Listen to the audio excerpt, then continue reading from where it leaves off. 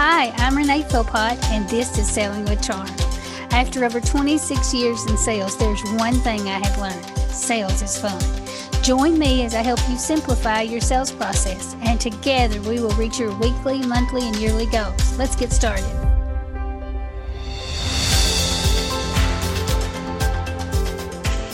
Well, welcome to this week's podcast. We are going to be talking about a book this week. I am adding in this year book reviews for at least some of my take on some books that I am reading. I actually have, it's kind of an older book this week that I want to talk with you about.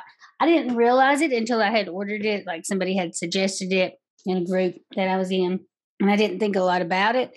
So I just ordered it. I didn't really check into it, got good reviews, all of that. But it is Seth Godin's book, Purple Cow. And it was written originally in 2002, 2003. And it's all about how advertising and marketing has changed and how we buy things was changing at that time. Now, it's interesting to me because this was the updated version and it had a bonus section. And the bonus section came out maybe 2009.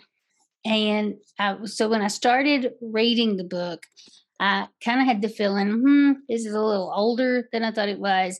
And I'm not sure if it is so relevant now.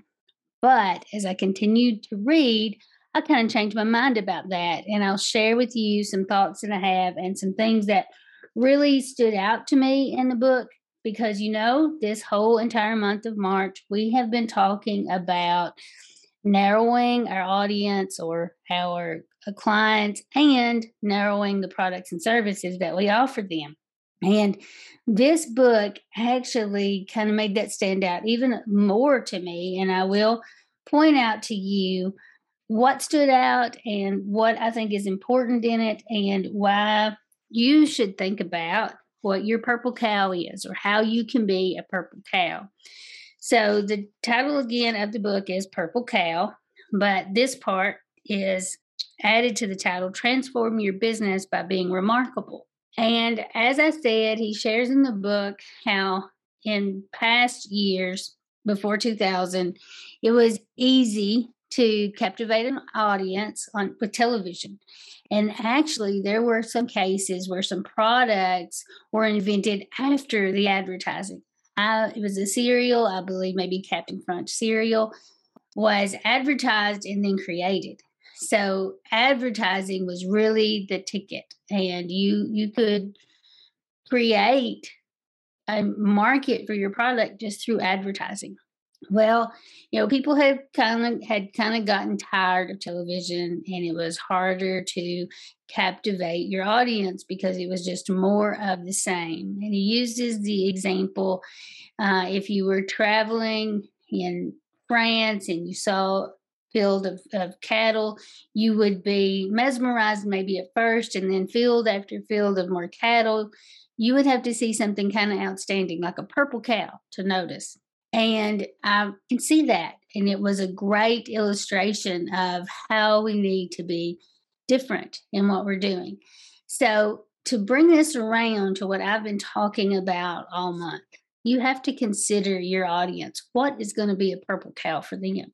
And then you have to adjust based on that. So I do think that now there was a time period between when this book was written and now that social media kind of took the place of what television had been doing. I mean, we all know these influencers who seem to pop up overnight and people flocked to watch them because they were a purple cow. They were remarkable in one way or another, and they were able to sell products and services because they were able to captivate and get attention.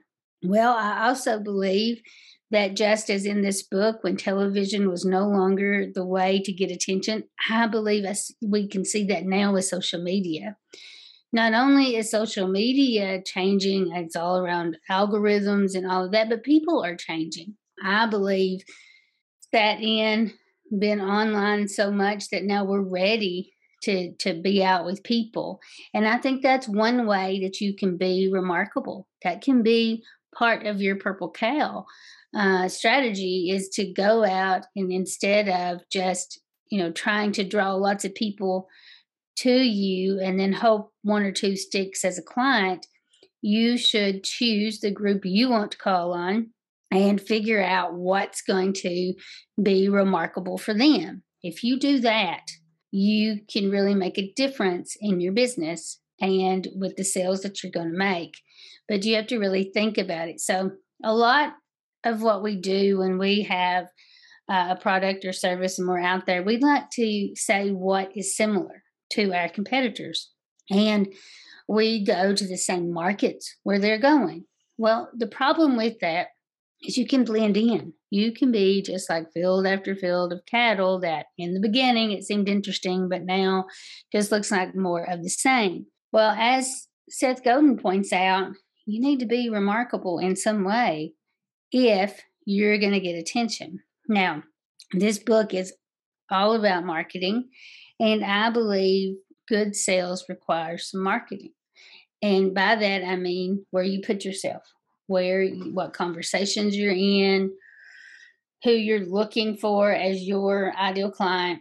Once you do that, you'll have the opportunity to sell and do really well at it. But if you're not in the right group, if you're not standing out to them, if you're not doing anything remarkable, it's going to be a lot harder and you're going to have to do a lot more. But if you can narrow down who it is that is the ideal client for you, some group, some particular type of client that you can be remarkable for, then you're going to be much more successful and it's going to be easier for you. So that is what I want you to consider this week. Now, I will be sharing a couple more things from this book, but that was my initial thoughts, is just how television kind of got to be the same old thing over and over. We now are seeing that with social media, and we have to be remarkable in some way if we're going to stand out. Now, it's better if you can keep that and be remarkable and maintain the type of client that you want. So I'm going to share 6 or 7 things here that stood out in the book, especially when you're considering narrowing your focus on the products and services that you're going to offer and who you actually want to call on or market to. And I think this is more important today than ever. As it points out in the book, we are just so busy and so overwhelmed. So the first point that I have underlined in the book that I want to share with you, now there's a whole lot more to this book, but I wanted to look at it from the point of view, if I'm going to be narrowing my focus for the clients I want to serve and also what products and services I want to show them, and then they really do need to be remarkable in some way, both the group that I am pursuing and what I'm offering them. So he says this: most people can't buy your product. Either they don't have the money, they don't have the time, or they don't want it.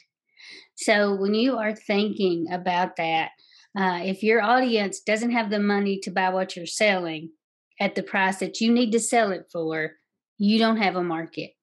If your audience doesn't have the time to listen and to understand your pitch, you'll be treated as if you were invisible. I mean, how many times have we felt invisible? And if the audience takes the time to hear your pitch but decides they don't want it, well, you're not going to get very far then either. So I really want you to think about that. If you're going to the wrong group, you're presenting your products and services, no matter if you're throwing it out there to a lot of people and it's the wrong group, you're not going to get very far. So think about that and what you really have to offer. Now, in addition to that, he says, create remarkable products that the right people seek out.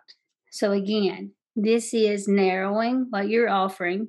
Not that, oh, I'm going to have a bunch of stuff so I can serve a lot of people. And then he points out the right people are going to seek out. So you really have to think about who it is that you're serving and what it is that's going to best serve them. So another point that he points out here, and I think this is wonderful. He points out that with marketing, Four Seasons and Motel 6 have really made you understand the difference in them. Now, both of them are, during the time of this book, were successful motels. I mean, we knew they were really in the same business, but both of them experienced extreme growth in the hotel field, but they're very different. He also uses the example of Walmart and Neiman Marcus, also very different. But if you think about either one, there's some products and services that stand out for each one. And that's what I want you to think about. How can you stand out to the people that you want to serve? So another thing that he suggests is to do some targeting with a tight group of people. Now, we've seen that in social media when it moved from television advertising and mass marketing like that. That's why influencers became so popular. They were attracting a specific group of people. They were kind of trustworthy. The people saw, oh, I'm like you, or I want to be like you, so I'm going to use your products and services.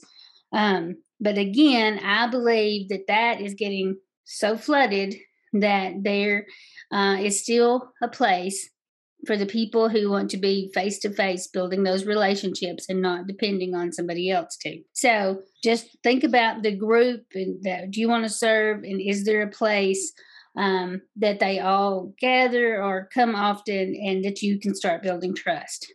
All right. And then another thing that he points out is targeted ads. And that's, again, the reason targeted ads work. You are thinking about a specific group and how you can serve them. And that has become more and more on the scene since this book was written. But think about where it is that you can put your focus. Where can you target the focus where you want to be and the people you want to serve? Now, next, and I love this analogy because I think it's something we all need to consider in our business. Maybe we're running around trying to serve the wrong people. But there was some things written about a large bank that had discovered 10% of their customers were using their online banking service every day. Now, again, this was in the early 2000s, so it's new. And the remainder were only using it about once a month. So at first, when the consultant started to argue that the bank should stop spending so much on that service, it was only appealing to about 10% of the people. But further, after they dug in a little deeper, they found out that those 10% of the people were actually 70% of the bank's deposits. So by focusing in on who they needed to serve and who were their best clients, they discovered that 10% that was using their online banking was their sweet spot. That was their ideal customer. And 70% of the bank's deposits were coming from only 10% of the people. Now, you will see this all day, every day, the 80-20 rule. But it really, really makes a difference when you are trying to figure out where to put your focus, if you know where that percentage is and how to get to them. So that's the reason all month I've been trying to walk you through how to narrow this down, because it is going to be where your time is best spent for the most return. So these are some of the things that stood out to me in the book. There's a whole lot more. I do recommend Seth Godin as an author. He always makes me think, and I may have another one of his books to review later on in the year. But for this one, I just really want you to think about how you can be remarkable to the group of people you need to be remarkable to, and who you want to stand out to, who stands out to you. And that's where you need to be spending your time and your efforts instead of worrying about the whole world, as he is suggesting in this book. Those days are over. You now have the opportunity. And I think that's really good for us who are in small business or represent small business. We have an opportunity to stand out like never before, because marketing and sales can be done in such a unique way now. So lastly, I'll share this. He makes this suggestion, and I think it is great. Make a list of competitors who are not trying to be everything to everyone. Are they outperforming you? If you could pick one underserved niche to target and to dominate, who would that be? And then he says, why not launch a product to compete with your own, a product that does nothing but appeal to this market? So that is really what it's all about. It's about figuring out who is it that is not being served best that I can do a great job with. And what product or service do I have or can I create that is going to serve that market that's not being served so well? So that is what I have for you this week. It's a lot to think about as we wind up the month of March and we're thinking about who it is we want to serve and how we can serve them best. Again, this book was Purple Cow by Seth Godin, and I highly recommend you think about how you can be remarkable. This book gives you several suggestions, and if there's something you'd like to share with me, if there's some ways that you have seen businesses that are remarkable, I'd love to hear from you. So again, this is a great book, and it is timely to think about who it is you want to serve and how you want to serve them. So have a great week.